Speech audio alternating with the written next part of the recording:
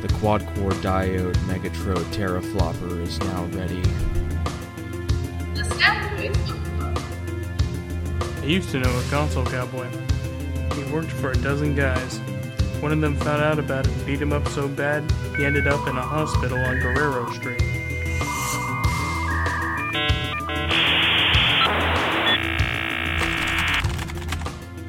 I'm in. So, Daniel, I went to the store yesterday, and I'm sure you're aware of all of these various Coca-Cola creations that they have been coming out with for the last year or so. Actually, you know what? I'm not. What are we talking about here? It's just like these weird, wacky, limited time flavors that Coca-Cola's been doing. Okay. Yeah. Sorry, like, I just didn't know the name, but I know the concept. Like, they had like a galactic one like a few months ago that was pretty good. Yeah. So I saw their newest one, and it looks like it is League of Legends brand, and it's called Ultimate. And it's not like straight poison. I don't know. Extreme toxins. I feel like it is a very toxic Coke, but I figured I would give the world my opinion, because people come to me when they want to know about Coca-Cola. You know, they call you the soda boy. I remember when we were in school, you know, that's what they'd call you. You would be walking down the hall, one Mountain Dew in one hand, and a Coke in the other. I have no idea how to describe this taste. Is it sour? It's tart, I think.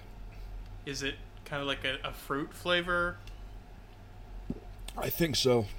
Like I feel like tart is the best way to put it. I don't know. Are there any recognizable fruit notes that you're detecting? Any like apple, raspberry, strawberry, something in that family? Maybe a berry. I don't know. This is weird. It's not bad, but I definitely don't think I would buy another one. I also bought the zero sugar variation, which my wife is going to drink, but I will taste test when that time comes, because we like to get a normal and a zero sugar and try them both, because sometimes the zero sugar variant is better. I would imagine sometimes with like the weird freaky flavors, sometimes things might balance out in favor of the sweetener rather than the normal version. Normal version though, you know, if we're comparing like the classic flavor profile to the diet or the zero variants, you got to go with the classic in terms of flavor. Yeah. Well, that wasn't bad. I'll be sipping on it throughout the podcast tonight. It's not bad. Don't know if like I said, if I'll ever get another one, but yeah, it's fine. Welcome to the Sad Boys Book Club. My name's Dusty. And I'm Daniel. And we are wrapping up Neuromancer. Do you want to have some like preliminary, not quite final thoughts? Preliminary thoughts. Well, I would say, like, by and large, I did enjoy this book. I think there's a lot of things that maybe are going to appear a lot more richly on subsequent reads, where you know better what's going on. That's one thing that I noticed, is like there was whole passages, sometimes critical passages, that it wasn't until we kind of talked them out that I was fully aware of things that are going on, and I think that probably showed in some of my earlier commentary, to be honest. But I think, you know, on the whole, I do think it's a good book, and I think it ends in a very interesting way. Yeah, I do feel like it did go in a lot of directions that I don't want to say I wasn't prepared for, but I guess that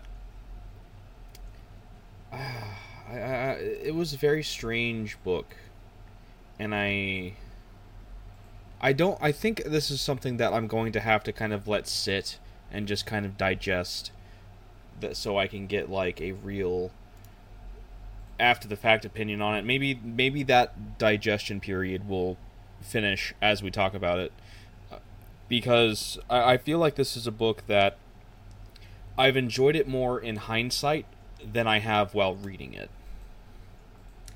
Yeah, that has kind of been my experience as well. Like, you are, as you're reading it, sometimes you can be kind of confused, but it's in hindsight you think about how cool it is, and I can understand why it is as influential as it is. Yeah, the one thing that I will say is completely absolute about this book is Gibson absolutely nailed the cyberpunk tone, which I as I understand, this is one of, if not the first, cyberpunk novels. So a lot of this, I guess, is probably things that I don't know if it's that he created, or if it's that he pioneered, or if even that he popularized, but all the same, whichever one it may be, I feel like he really nailed that tone of cyberpunk as I understood it prior to this, to where it felt really at home in its genre, if that makes sense. Yeah, I think that makes sense. Yeah, I feel like it's kind of weird because this is, that's like saying Tolkien fits really well within the confines of British mythology-based fantasy, when he is one of the ones that pioneered it. So it feels kind of weird saying that, but I hope that my point does kind of get across that his writing was very, very good. Yeah, I think I think that's a fair way to say that it is not only influential, because there are things that are influential that may or may not hold up to maybe the contemporary scrutiny for whatever reason, but this, I think, it does hold up largely in terms of contemporary scrutiny, and it's influential. I don't know. I think it's it still deserves its place in the canon of sci-fi broadly, and certainly within the subgenre of cyberpunk. Yeah, I agree. I will say, though, I don't feel like in this final bit here there is a remarkable amount of just raw plot. It's a lot of, I don't want to say wrap up, but it's a lot of just kind of establishing the climax and executing on it. Right.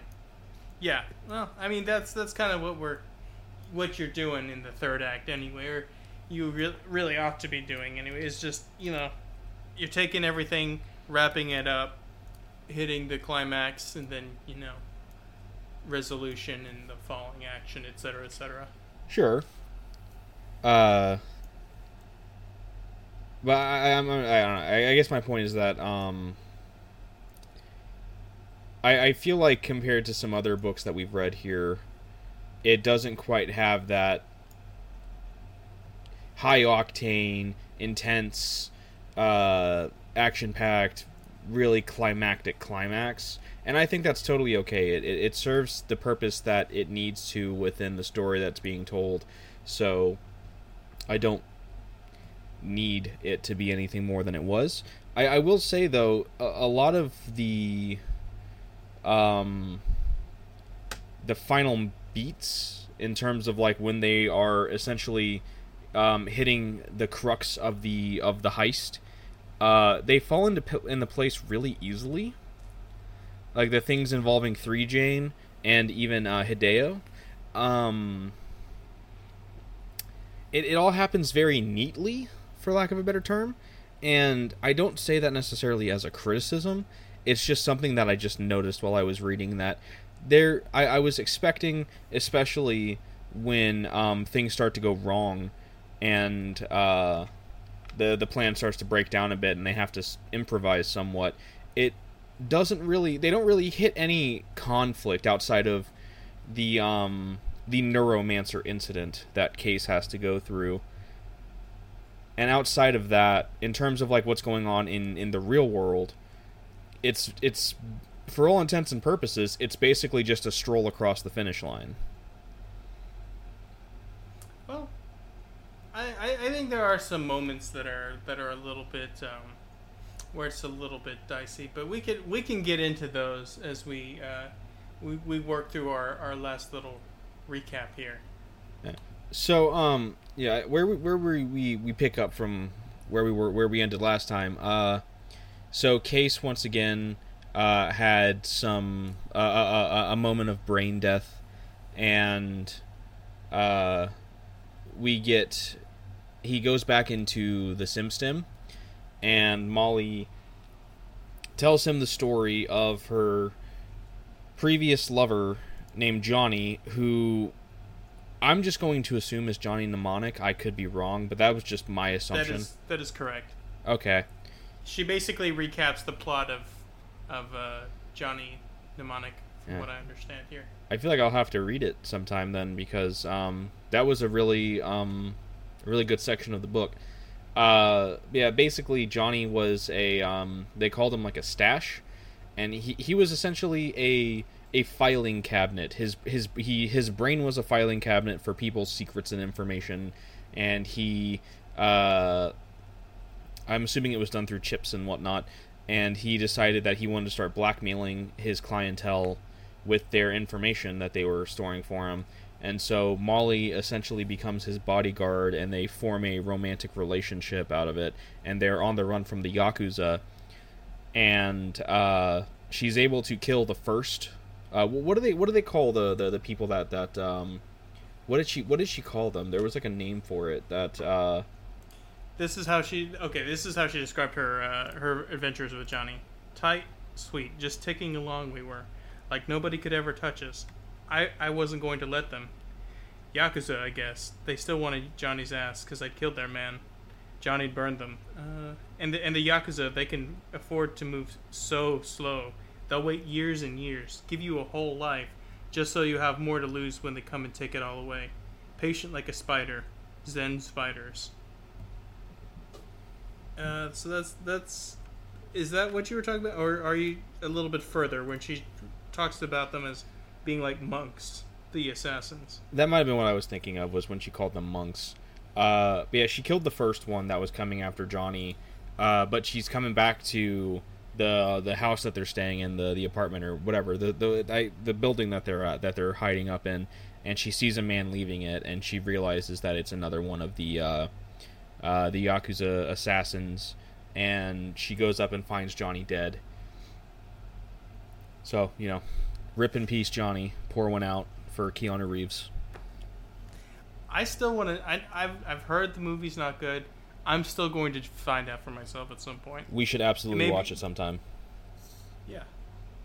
But yeah, that's basically the story of Johnny. So yeah, Molly is at this point. She's working her way through the Villa Straylight to make it to 3 Jane for the. She needs to find the key, and then she needs to get the code word from 3 Jane. So she's kind of sneaking her way through. Wintermute, we see, has essentially taken control of everything on the more technological side of things. Like, there's this Daddy Longlegs drone thing that's leading her through as she's sneaking about, and it's able to work with security features and whatnot. I think at one point they say that Wintermute has actually been stopping the alarms from going off because of the what's called the Quang virus that's hitting the AI ice. And she's making her way through, and meanwhile Case is going back and forth between watching her through the SimStim, talking to the flatline, and keeping track of the virus as it's growing. Sorry, I just want to as we're going along here, I'm kind of reviewing the book.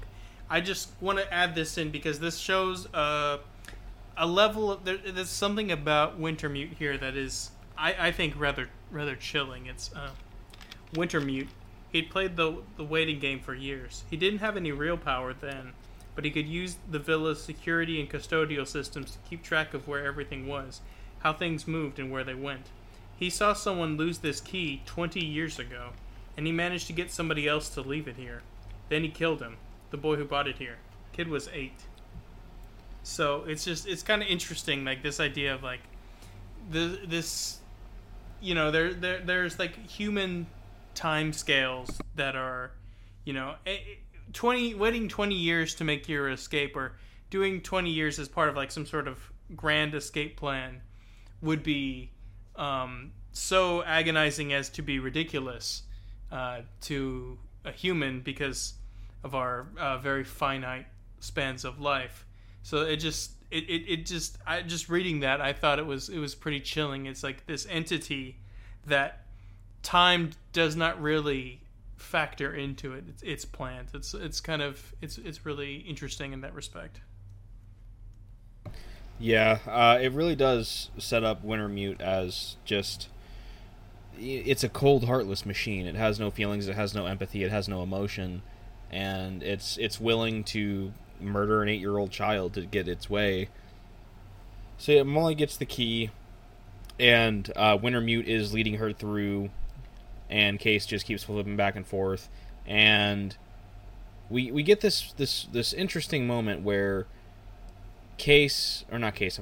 where Molly is being told, she gets to a fork and she's told to go left and by Wintermute, and she's like, you know, I think I'm actually going to go right because I got some time to kill. We're not really in a rush right now. And she gets, I guess, this world's equivalent of a cybernetic EMP'd. And yeah, it's like some sort of, I think they described it as a neural disruptor field. Yeah, and she gets pulled into this room where Mr. Ashpool himself is getting absolutely wasted. He's been drinking. He's been drugging himself up with God knows what. He took one of his Jane clones, as I understand it. Did some rated R things to her and then killed her. I'll put it that way. And now he is planning on killing himself because he's been in cryo sleep for the last 30 years. And as we learn a little later, Wintermute influenced 3Jane to mess with his cryo systems to make it to where he dreamt while he was asleep, which is something that's not supposed to happen, but he also felt the cold of it too, which has been tormenting him for the last 30 years, and he's at the point to where he would rather kill himself than go back down into cryo again. And he's threatening to kill Molly. He's just doing this big ol', I'm drunk, I'm about to kill myself, here's my evil plan, even though it's not necessarily this big grand evil scheme. He's not Dr. Knowing it, but you know, it's just he's not a good dude. He's a pretty evil guy. And he passes out. He gives his whole spiel. He's like, oh, my life sucks, I'm gonna kill myself. And then he passes out, and Molly finds the body. And an interesting thing that happens is Case thinks that Wintermute changes the face of the clone to Linda Lee. And Molly doesn't see it because this is something that he's only seen because of the SimStim. So that before Molly leaves, she shoots Ashpool right through his eye with a blowfish toxin dart from her Fletcher and kills him herself. And then she just is like, aight, and just kind of moves on. Yeah, that was kind of interesting. It's like, if you're gonna just shoot him through the eye anyway, just why do that with a poison dart? I would think if you're gonna shoot them in the eye, you might as well just shoot him with something else. Like I think that's a waste of a dart. It doesn't really fit the purposes of the dart. And I feel like this is such a weird encounter because this is half of the founding of Tessier Ashpool. This is Mr. Ashpool himself, the founder of this company, this like the dude that is essentially partially responsible. Though we learn later on it's mostly his late wife who he murdered. That's really kind of the brainchild behind all this. But I feel like to really kind of put in a comparison on, I guess, how big this character is in terms of the lore of the world itself, I'm just my best analogy for this that I can think of is I'm just imagining if, like, in the hit movie that everybody should go watch because it's amazing, Alien 3. Imagine at the end of that movie when it's Wayland that shows up, right? That's Lance Hendrickson shows up near the end of Alien 3, and he's one of the founders of I'm pretty sure he's one of the founders of Weyland-Yutani. I could be remembering wrong. Yeah, here we go, got it. So imagine at that point in Alien 3 when Weyland shows up, and it's that big reveal of, oh wow, it's Lance Hendrickson. You were Bishop, but you were actually just based all. And he's just like, listen here, Ripley, this is what's going on. I'm wasted, and then he just jumps into the magma pool himself. It's such a weird thing, and it does make sense within the story, but it's just it's such a big character in the lore of this world, and I don't know. I feel like it's almost satisfying in a way to see someone that's supposed to be this massive corporate entity that controls so much of this world, that has all of this power, all of this wealth, that he has ostensibly transcended what it means to just be a human in terms of, like, power and wealth, be this sad sack of shit that's drinking himself into oblivion and getting ready to kill himself because he had some bad dreams. Many such cases. But as you astutely point out there with the sort of, like, pseudo-transhumanism, you know, he's kind of getting around. Has a similar, but not quite the same, extension of time that Wintermute and the other AI entity, who we'll talk about a little bit later, have. If you've noticed, is like there's an interesting parallel there that he has created this situation where now he is extending his life beyond beyond what should be humanly possible because of those treatments like we've seen, where like the de-aging and the cryo sleep. And I think that's ultimately what a lot of these types of people, be they in fiction or in real life, is this desire to transcend humanity, this desire to continue to. It's not enough to leave a legacy. They want to continue to live. That they want to continue to be into the future. That's why you get people doing like weird, like weird blood boy stuff going on in like Silicon Valley, where they're getting blood transfusions, voluntary blood transfusions from younger men, and that kind of stuff. Yeah. Just some really weird stuff going on there. But yeah, it's interesting, and in that sense, while Wintermute is not quite sympathetic per se, you can understand, how he, some of how he arrives at, where he's at, in this sort of desperation, because this desire to free himself from the control of these incestuous, vampiric ghoul men like Armitage. Yeah. So back on the Garvey case, gets a call from Armitage, who has essentially lost the battle, and Corto has finally popped back up, and Corto's losing his mind, and he essentially he gets back control of his body, and he has a psychotic break, and he thinks he's still on Screaming Fist. And Case has a remarkable bout of selflessness and thinks, but what about the Saxon, my blood? You can't leave, you can't die. I need you to tell me what the enzyme is for the Saxon, my blood. And so him and Malcolm go over to the what was the ship that that they're anchored to. Not the Garvey. Trying to flip to it. The Haniwa. Yeah, the Haniwa. They go over to there and they're trying to get through. Kordo has destroyed his Hosaka, and he's like wiped the system, and he tried to wipe Case's system and destroy the flatline, but Wintermute was able to stop it. And so Case is like, "Hey, no, Kordo, you gotta give me the enzyme that's gonna save the sacs in my blood. No." And Kordo's just like, "It's okay. I'm gonna fly to Finland. It's gonna be good. Where someone. I'm sorry, son. Someone's got to escape, and it's gonna be me." You know, real great leadership there. And meanwhile, they're in space, and Wintermute has been fucking with the seals. So if he tries to launch it, normally there's a failsafe that'll stop it from launching if there's essentially a hole, like everything's not sealed and the vacuum of space takes effect. But Wintermute's overwrote that failsafe, and so when it's launched, Kordo gets sucked out into space, and that's it for Armitage.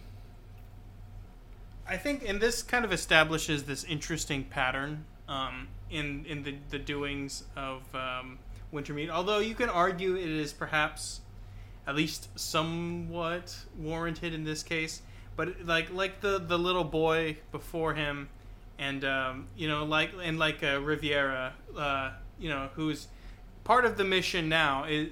I'm not sure if we covered this earlier, but just to clarify, part of the mission now is also to kill him, and so it's this situation where if Wintermute no longer has a use for you, he's able, or I don't know, it just gets rid of you, and it just shows like this a very interesting pattern of behavior that's very sociopathic, at least as we would describe it as people. So, yeah, I don't know. It adds some interesting stakes for this last little run here through the end. Yeah, and now Case is confronted by Wintermute, and he's just like, "You killed Kordo."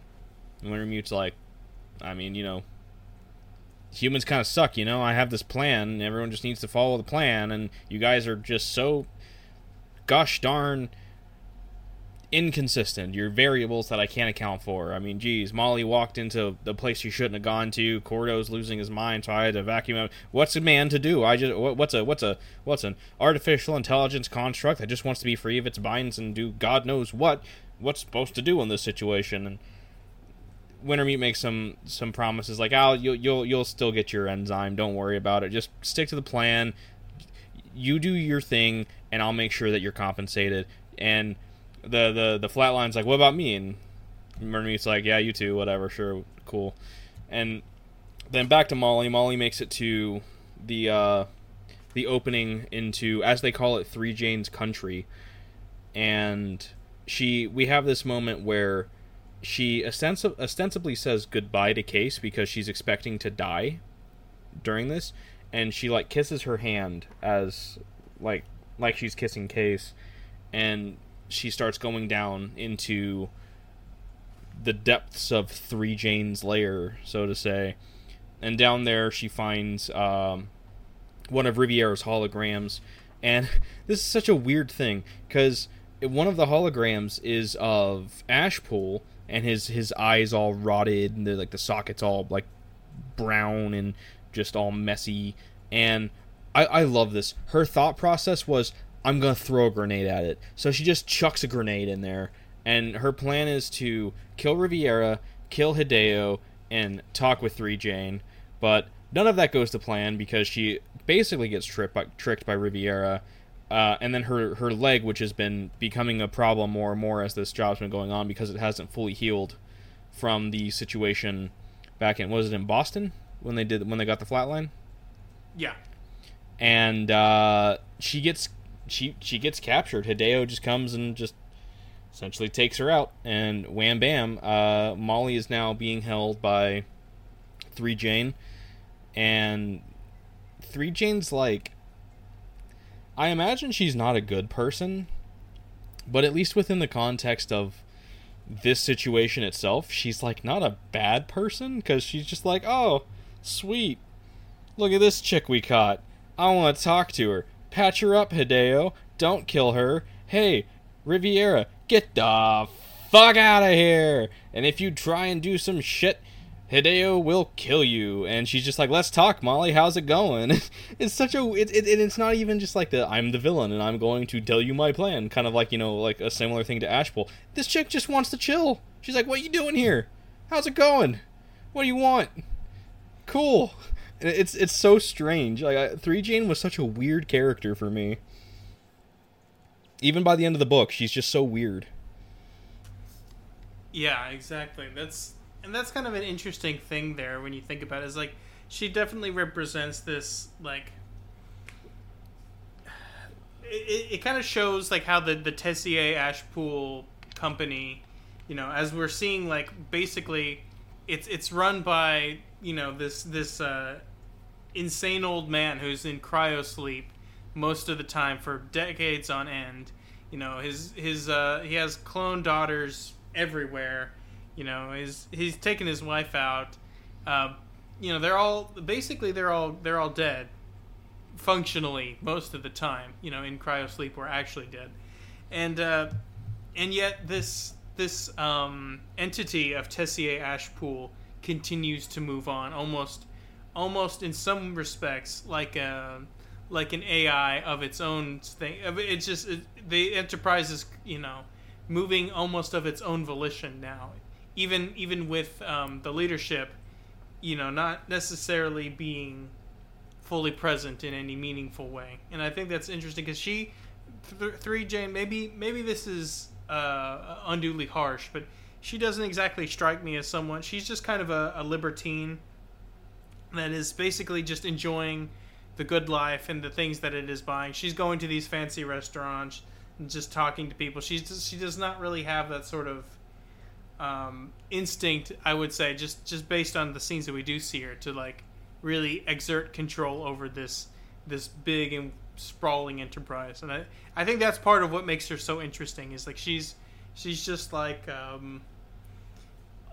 almost like the equivalent of like a Brooklyn Trust Fund kid, just kind of there, and this scion of wealth, but not really just a beneficiary. Doesn't really have any real connection to the process of the extraction.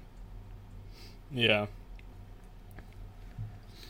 Yeah, at this point, Wintermute has told Case, hey, you and Malcolm need to go to Straylight, and you gotta basically pick up the pieces that, now that Molly's been captured, you gotta go get the key from her, get the word from 3 Jane that'll set me free, and go finish the job. And Case is obviously just like, no. And Wintermute's like, yes. So then Case is just like, fine. So they're heading there, and Malcolm just gets strapped. He pulls out this sawn-off shotgun, and he's just like, we're going. I'm part of the what was it, the Rastafarian Navy? Is that what he called it? Yes. Yeah. Which I feel like this is as good a place as any to say this. The true MVP of this novel is Malcolm. By far my favorite character in this book. He only shows up for the third act, but he's in most of the third act as far as Case's storyline, and this dude's awesome. I love Malcolm. Oh yeah, he rocks. I agree. He's the best character in this novel. One of the few that I would actually care to know as a person. Yeah, just super awesome dude. I just love how they're going into this like dangerous situation where there is a literal Yakuza assassin that he's essentially created and bred to be a killing machine, and Malcolm's just like, alright, let me just grab my sawn-off shotgun and we're good to go, dude. It's just what how do you not love that guy? He's just so great, and his dialogue is fantastic. He's just he's such a cool character. I love him. His disdain for the Babylon, as they call, like the corporatized like society of the world, also does endear him to me as well. Thinking about it, I wonder if with the Wachowskis calling the obviously there's a lot of biblical analogs here, but I'm pretty sure that's what Gibson was doing with this as well. But I'm wondering if that's where the Wachowskis got their influence to call the free people in the Matrix, the ones that are living in the real world. The final city is called Zion.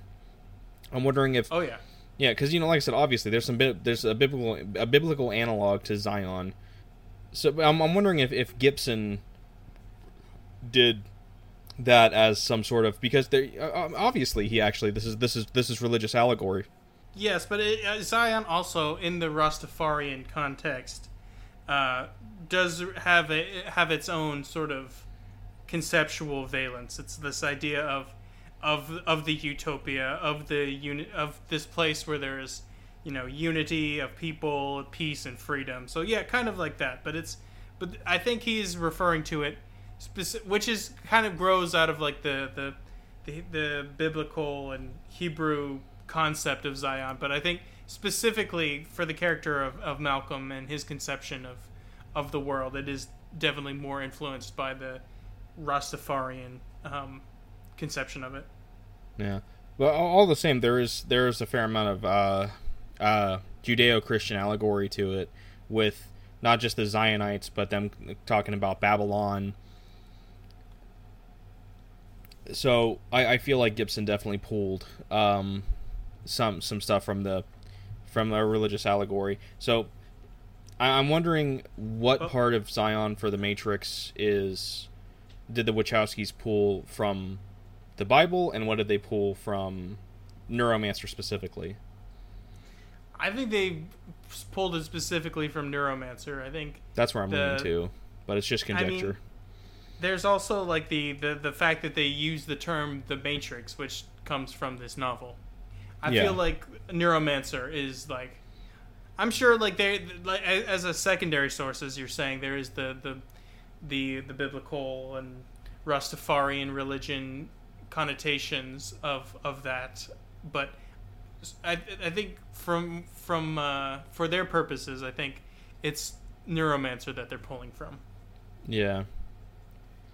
So back with Molly, she's talking to 3 Jane, and Riviera comes in, and he's just all drugged up swagger and talking about how cool he is because Wintermute doesn't know me, I'm smarter than you, ha ha ha.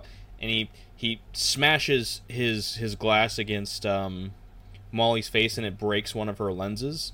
And I'm so disappointed because we never get to see exactly what is behind the lenses. But whatever, that's not really important, all things considered. Speaking of things that aren't really important, all things considered, actually, I just remembered something that we should mention. They're on a strict timeline here. They have to finish this by 8:30 p.m.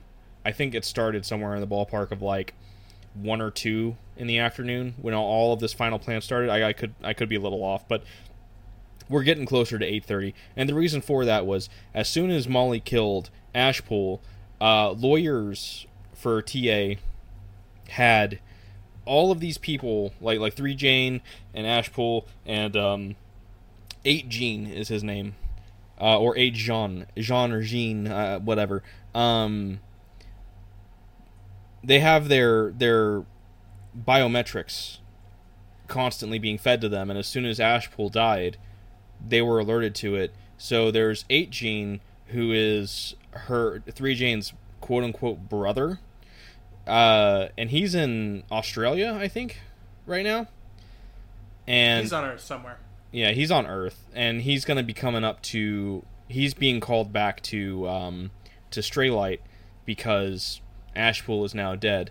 And so I don't really know why this is a big deal, but they're there because they're going to have to adjudicate, the will, and pass the chain of command onto the beneficiaries. Read the will. All that kind of stuff is being triggered because the biometrics for Ashpool have reported that he's dead. Yeah. So they're on this timeline, and I feel like 8 Gene exists purely as a plot device to give some sort of stakes in terms of how much time they have, because that's really all that he exists for as a character, is just we have to be done before this time, and they're done by that time. So 8 Gene never really becomes a factor in the story. It's just there as something that's kind of hanging over their head as a deadline, which we already had plenty of deadlines over these characters' heads as it was, with the sacks of poison in Case, or Molly's leg, or even the fact that she poisoned Riviera's drug supply, which I don't think that's something we mentioned either. So he's going to be dying soon too, that unbeknownst to him. Which that is something that Molly says, actually, that probably should have mentioned before, when she kissed her hand, and she's like, bye Case. She said, if for some reason I don't see this through, tell Riviera that it was me. He'll know what that means. So yeah, they have this timeline. They're on the strict timeline. Case and Malcolm make it to Stray Light, and Wintermute essentially games the system to give them the clearance they need to get to the. They have to go through essentially a maintenance area, like a custodial side, so that Case can jack in to the Stray Light servers directly and push the virus in from there. And there's this great moment where they hold up the dude that is coming in for their docking procedure. Malcolm's just holding him at gunpoint with the shotgun, and the dude's just like, oh, I get it, this is a loyalty test. Ah, yes. And Malcolm's like, no, this is the real thing, man. So they stash him away, and Case jacks in, and yeah. So yeah, back with Molly. She's with 3 Jane. 3 Jane's just kind of bandaging her up, and she's just like, yeah, that Riviera guy's kind of boring. Druggies suck, am I right? And she's like, yeah. She tells her about her mom, Marie France, and how she had this big plan about her AIs, and how it was going to be this big revolutionary thing, but Ashpool killed her before it could come to fruition. And yeah, they're just kind of chatting about that. She's patching her up. She's like, yeah, I want to make, I'm gonna heal you. Don't worry about it. I know you're here to steal some shit from me. I know you wanted to kill my Hideo boy, but don't even stress about it. Like, I'm gonna patch you up. We gonna be best friends. It's really weird. 3 Jane is such a strange character, and I'm honestly all about it because it's just such a nice change of pace. I'm really glad she wasn't this mustache-twirling villainess, just like, oh, ha ha ha, you thought you could come into my lair and steal from me? Like, it's, I don't know, 3 Jane's weird, and I love it.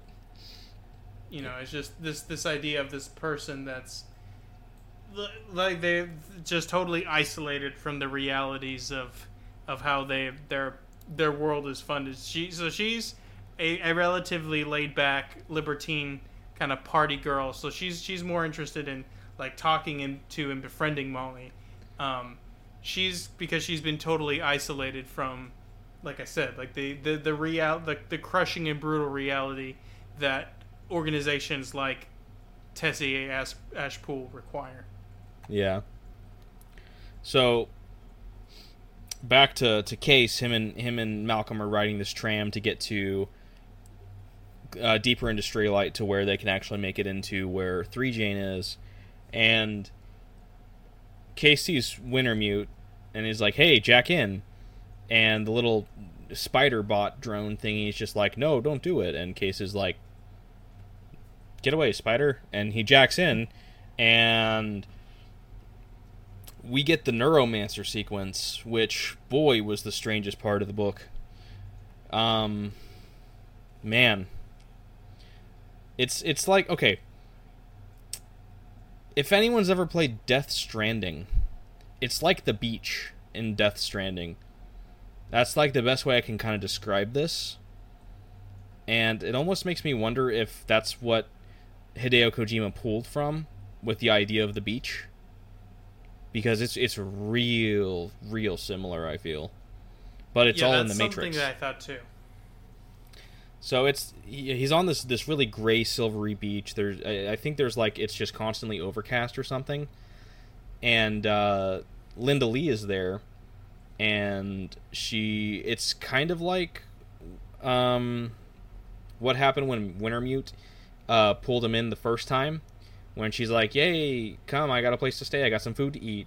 But this time he actually kind of goes with it, and he's back with Linda Lee again, and it's, I don't know, time is just kind of weird in this area, and there's like a city in the distance, and they go to this shed, and they're there, and they have sex, which I have no idea how that works.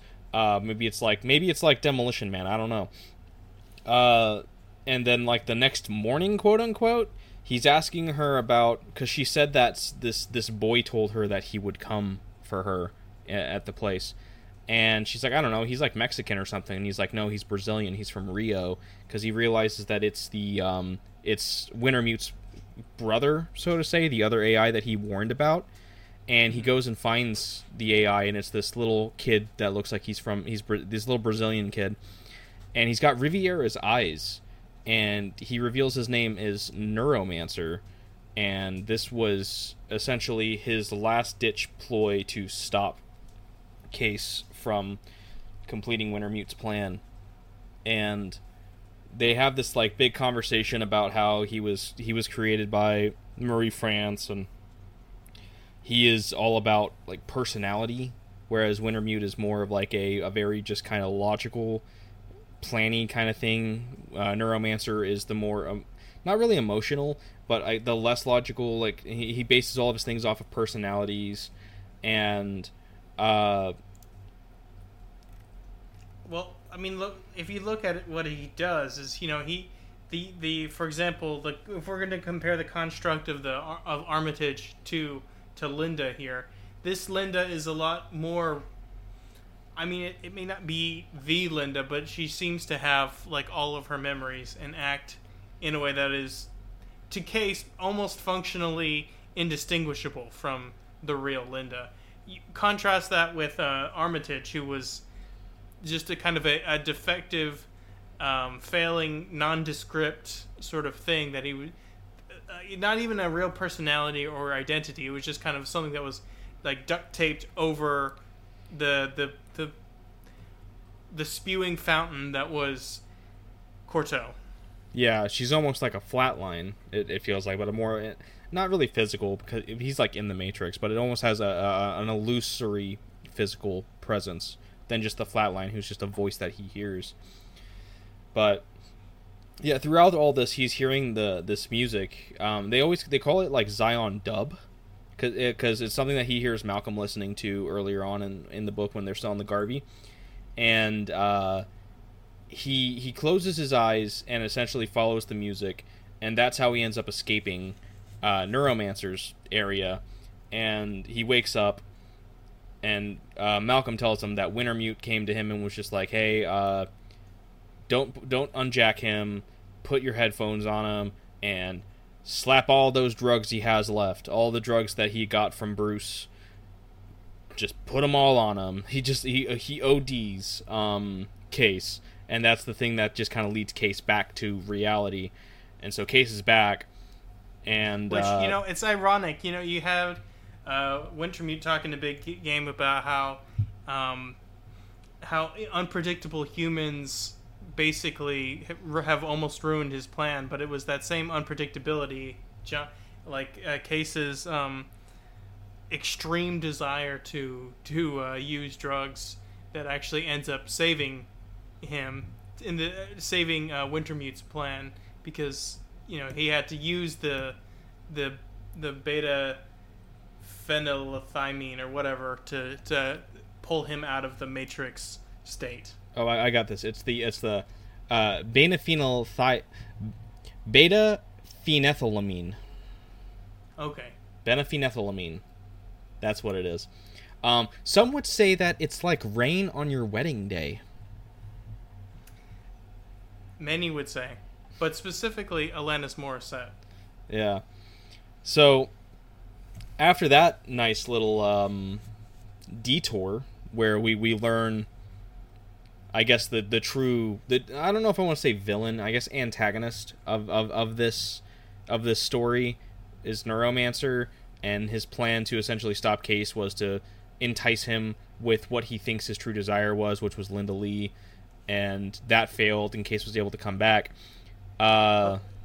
Sorry, just one last quick thing here. I think it's interesting that that Neuromancer does not want to reunify with Wintermute. I think that's an interesting sort of thread that I didn't quite parse out the reasoning why, but it is an interesting kind of thing there. Yeah. So now that they're getting ready to descend into 3 Jane's lair, and Case gives Malcolm the lowdown. He's like, "Hey, there's a Yakuza assassin down there, and there's Riviera, and he probably has the Fletcher. So just be aware of that." And Malcolm's just like, "Cool, bro, let's go." they go down, and immediately Hideo takes them out. He shoots an arrow into Malcolm's arm, and then shoots another arrow to knock the shotgun out of his hands. And there's this great little bit where Hideo's just like super cool about it. He's acting like they're not threatening violence. He's just like, "Hey guys, what's going on?" And Malcolm's just like, "You cut my thumb with that second arrow." And Hideo's like, "Sorry, bro. My bad. Don't worry, I didn't hit an artery with the first arrow. You're good." And then 3 Jane comes out and she's like, "Hey, Hideo, patch him up." And God, these people are so weird. It's so ridiculous. Like, these are supposed to be, as we understand it, the villains, and they're like attacking the characters, but then like patching them up at the same time. It's so ridiculous. And meanwhile, Riviera's like, "I want to kill all of you," and 3 Jane's just like, "Shut the fuck up, you idiot." And yeah, so Riviera has his, I guess, final moment. He threatens to he's trying to kill Case, and he wants to kill Molly, and 3 Jane ain't having it. And I don't really know, maybe you can tell me how this happened, but he burns out Hideo's eyes. Yeah, that's something that I didn't when I was reading, I had to reread a couple times. I didn't quite understand how that happened. Yeah, that... Maybe he just like projected, like how you're not supposed to like look at a laser pointer or something. Maybe it's something like that. Oh, okay. Yeah, I'm looking at it. So he basically just puts a bunch of bright lights in his face, it looks like. But yeah, and then 3 Jane's just like, "That's cute. We used to blindfold him for fun." And he's just doing this whole, like, he's retracing his steps, picks up the bow and arrow, and he's aiming it at Riviera despite not being able to see, and Riviera's like, "Oh shit," and he runs away, and Hideo's just like, "I'll be back, madam," and he just kind of just trots away in pursuit. Yeah, that was pretty amusing. It also kind of likens harkens back to Molly's story, which she was telling about Johnny, when she mentions she likened the original assassin that she ran into to like this guy that she knew growing up that would hunt rats by sound and like just kind of slowly stalk them and then just shoot like through floorboards or through the walls and just nail them every time. So it can kind of it ties back into her story there in a very interesting and almost literal way. Yeah.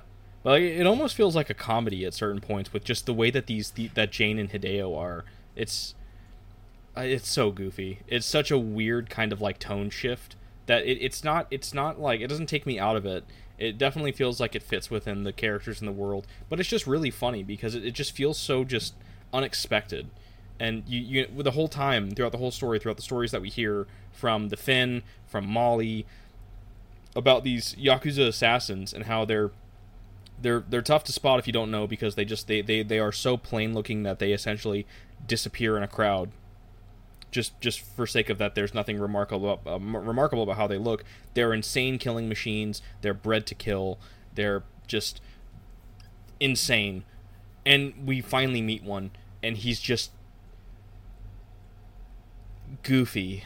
And it's not even that specifically he's goofy like a clown, but it's just he's so polite, so nonchalant, and just when he's doing things that are supposed to be threatening, it's in such a way that he's being polite while he's doing it, to where it's like he's hurting them, but then helping them immediately afterward.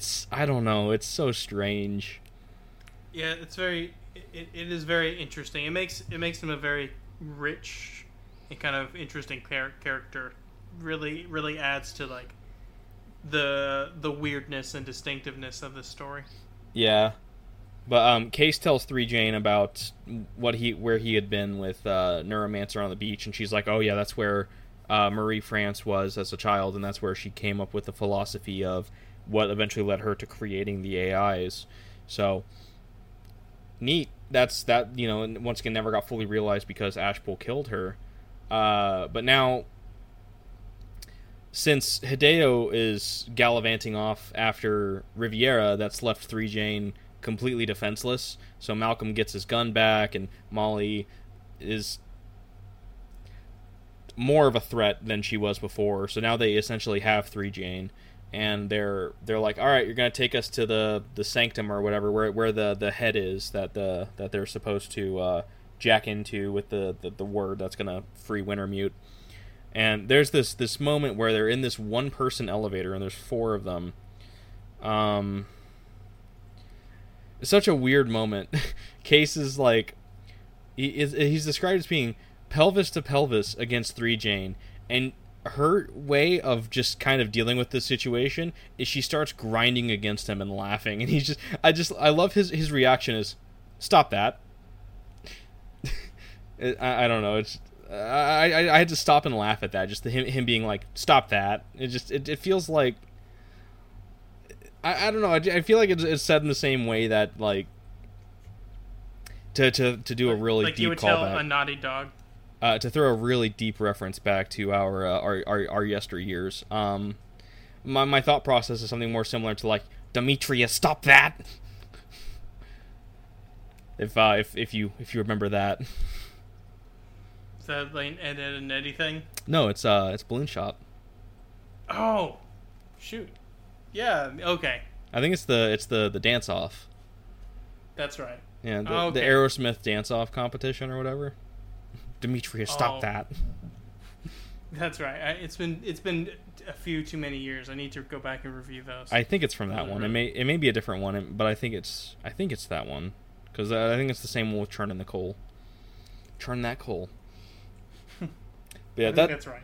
But I just love that, like, 3Jane is such a, like, it seems like she's a very, not necessarily sex crazed, but she's very sexually minded, and even in a situation where I know that she's not really in danger, they're being threatening, and she knows that they don't want to kill her, and they know that they don't want to kill her, and Malcolm has his shotgun like up against the bottom of her head, under her chin, and she's just like, "Hey boy," and just grinding up against him, and it's just it's such a weird moment. It's just once again, just 3Jane is such a wonderful character. She's so weird, and I'm having such a good time with it. Just her antics they really made this last section for me. So now they're there in the central matrix, for lack of a better term, and Case jacks in. He talks to the flatline. The virus is ready. They launch it, and they're traveling through, and he's like zipping through the matrix, and he's like seeing all of these, like, it's like constructs, and like he's in like the going through the cyberspace, and it's this big, just kind of, it's almost like its own world, and there's all of these things that he's going through, and then there's like this big black mass, and it's like where Neuromancer is, and they bust through it, and Case becomes Dustin Hoffman from Rain Man all of a sudden, because he knows all of this information. He's like, I know how many teeth were on the zipper of the jacket that Linda gave me on the beach. I know how many grains of sand there are, and it's all like this information overload, and he sees Linda again, and he sees Neuromancer again, and he's like, "Why'd you have Linda killed?" And Neuromancer's like, "I mean, I didn't. Wintermute didn't have her killed. I just saw. I essentially read the situation, based it off of the patterns on how these things tend to go, intuited what would happen, and just essentially watched it happen." It's like, yeah, I basically I placed a bet based on probability, and I came up deuces. So I don't know. I guess Linda Lee was really just killed by Dean, and that's really that, or friends of Dean, or whatever.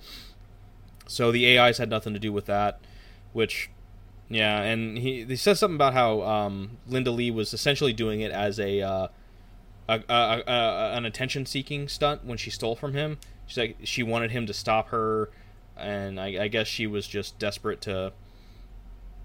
It felt like a just notice me case kind of moment, I guess.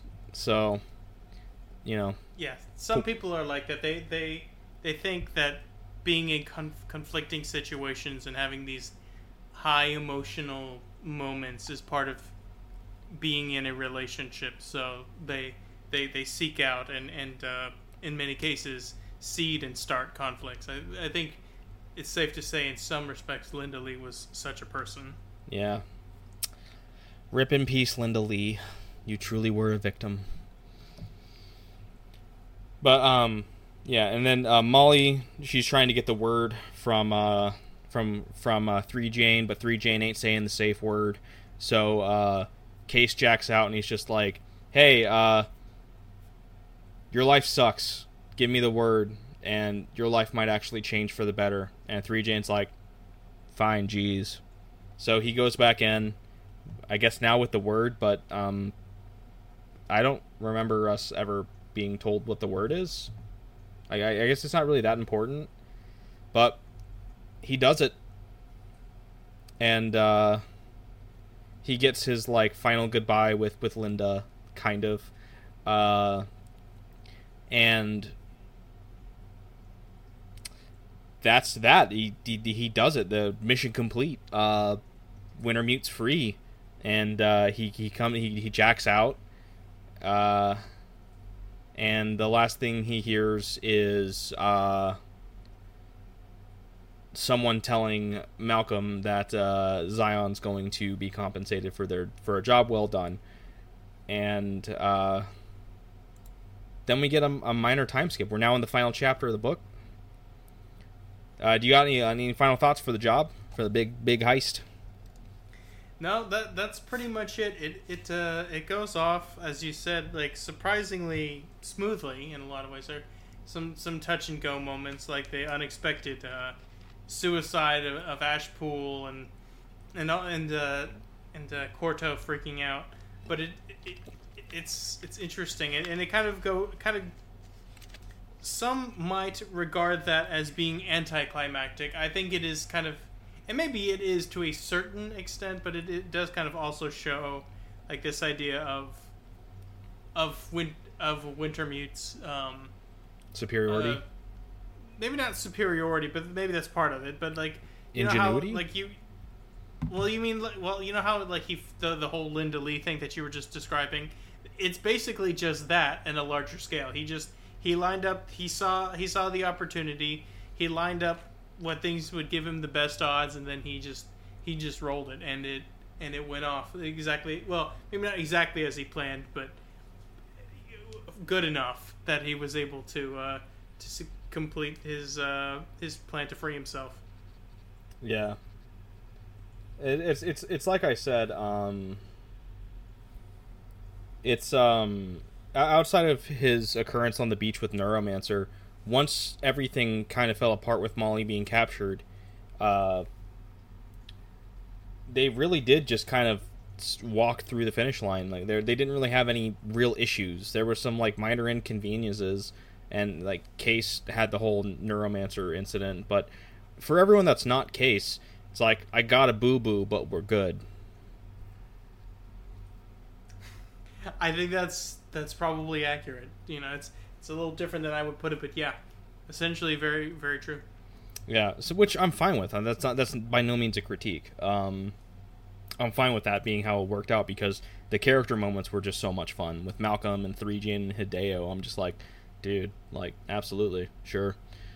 But anyways, job well done. Wintermute gave them a ridiculous amount of money. Conveniently deleted the files that the Turing police had on them, so the passports still work that Armitage gave them. So they are out of any hot water, which really reinforces what I said last time about the Turing police situation, where they arrest all of them and then Wintermute kills all of them. That it really was pointless. It was a scene that happened, and back to the plot we go. It really felt like filler. If I have any complaint with this book, it's the Turing police section was pointless. It didn't do anything. It didn't amount to anything. There were no consequences. It was there purely to put artificial stakes in the book that amounted to nothing. It's not that big of a deal. I just wanted to point that out. It's my only major criticism of the book. But whatever. It's fine. I don't really care. So here we are in time has passed, and Case and Molly have been staying together for however long it's been since then, but now she's gone. She left him a note. It's basically just like, hey kid, we had some good times, but the road's calling my name, so have a good life. And she leaves him his ninja star that he's been holding on to that was not a Chekhov's gun. It just kind of existed. It was there. I guess it was a thing. He goes back. He's back in Chiba City, and he goes to the bar to go see Rats or whatever. He doesn't recognize him. He's like, "Hey, it's me, Case." And he's like, "Oh, the artiste. Oh, no one comes back here. Whatever.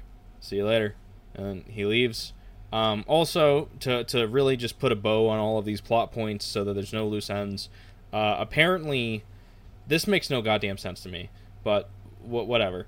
Wintermute, after achieving his ultimate goal and becoming a higher being, programmed into Case's brain the ability to produce the enzymes to eliminate the toxic, or not to eliminate, but to separate the toxic sacs from his bloodstream, and the Zionites flushed him out.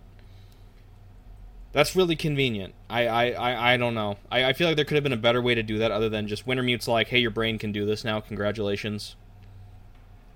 I'm glad that Wintermute kept his promise and was like, hey, I'm still going to give you the enzyme. Here you go. Like, you know, and I'm glad that worked out, but it was very, very convenient how that turned out. It was very interesting. He basically said to Case's body, hey, new enzyme just dropped. And after that, Case was just able to auto-synthesize the antidote. I thought that was kind of funny. Yeah, he released a new patch for Case.exe. This one fixed the bug where enzymes didn't exist. Added in enzyme DLC. It really did kind of, this final chapter, it really did feel like it was like Gibson was like, here's the plot points that are kind of left open. All right, just gonna check that one off. All right, just gonna check that one off. All right, now we're just gonna check that one off. It does feel a little rushed, like it's just kind of wrapping everything up really quickly in like 4 or 5 pages. Just like, all right, no. He spends most of his money getting a new pancreas and like liver, I think, which not really sure why he did that, because that's so he could use drugs again. Probably. He could anyways, though. Like, he was able to buy... Well, but... Oh, I don't know. Maybe you're right. I don't know. Maybe it's because he didn't want to have anything to do with anything that Wintermute gave him. I don't know. But he did that.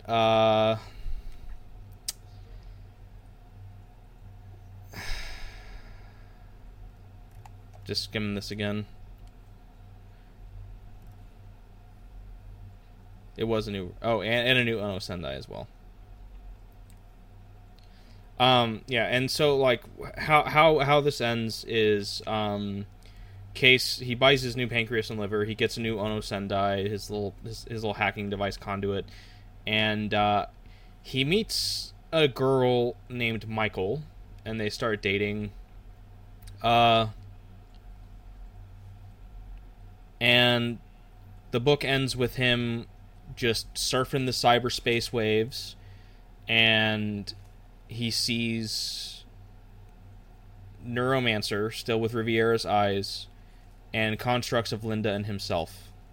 And we didn't talk about the flatline. Wintermute told back after when he punched through the beach when he was using the virus and all that. Wintermute told him that was the point, or Neuromancer told him at that point in time that's when the flatline was erased, and the flatline finally got what he wanted, which was to be deleted. So because he asked what happened to Dixie. So that's what happened to Dixie. It was back then. Sorry, forgot to mention that. But then here at the end, he sees Neuromancer, he sees Linda, he sees himself, and he hears Dixie's laugh. And that's how the book ends. The end. Yeah. Also, I just want to throw in one more thing about Daniel. I said the end. Okay, well, never mind. That's it, guys. No, but one of the things that the combined AI that was both Neuromancer and Wintermute is one of the things that it talked about wanting to do. It rather interestingly, because I think in some ways a more hack writer might just be like, and now Neuromancer is here to destroy the world, that kind of stuff. But one of the things that it talks about is it wants to contact other beings like itself. Oh, yeah. Yeah, there was the one it found from the 70s from Alpha Centauri. Well, you know what that is, right? That's the you've heard of the WOW signal? Yeah. That's what it is. He's trying. It's for listeners that don't know what that is. Let me just pull that up.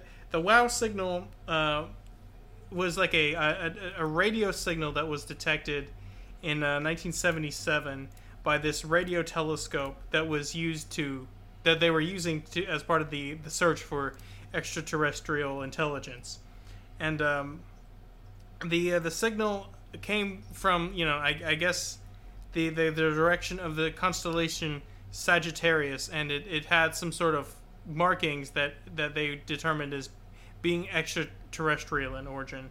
So they were, when one of the astronomers was reviewing the data, he was looking at the readout, and he was able to see. Let's see. Let me look.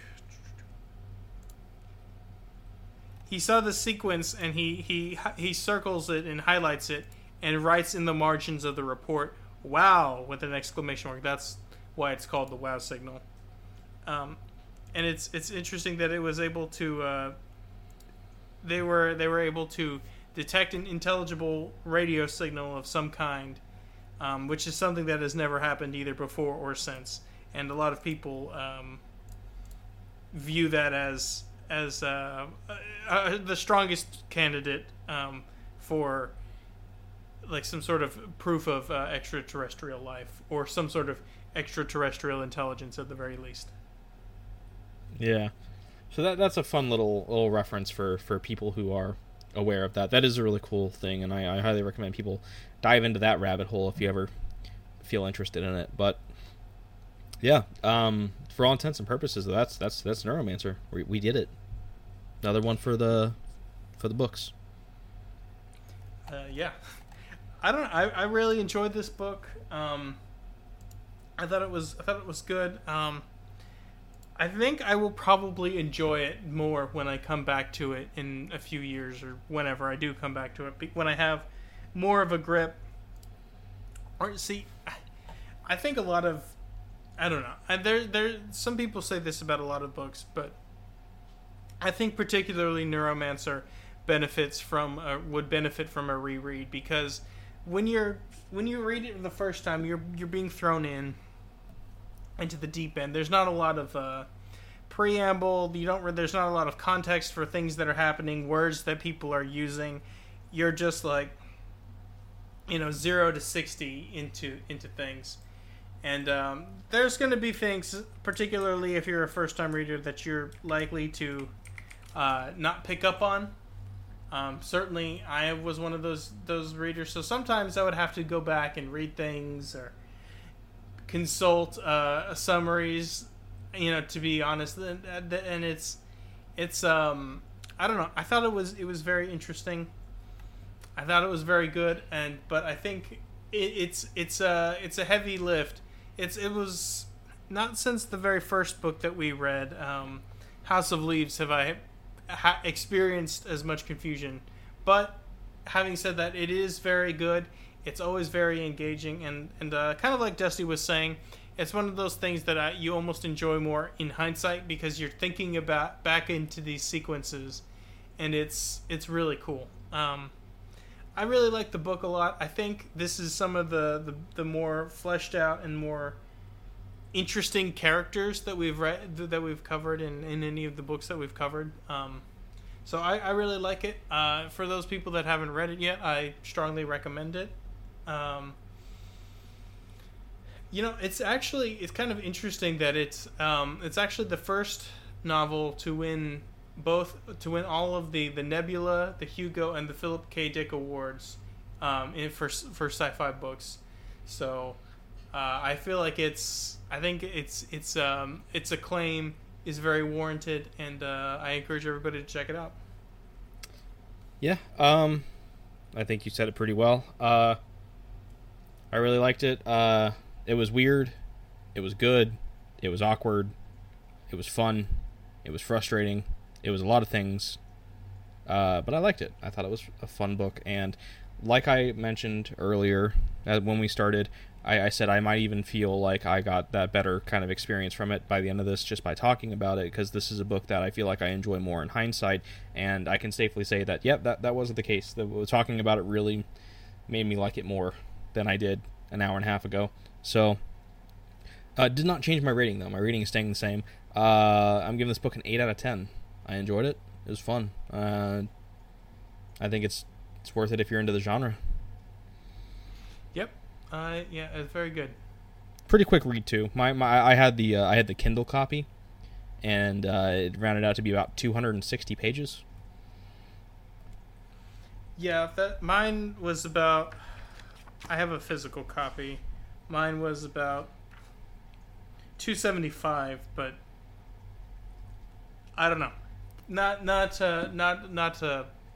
didn't take very long. When I was doing my batching it up for our sessions, it was a really quick read.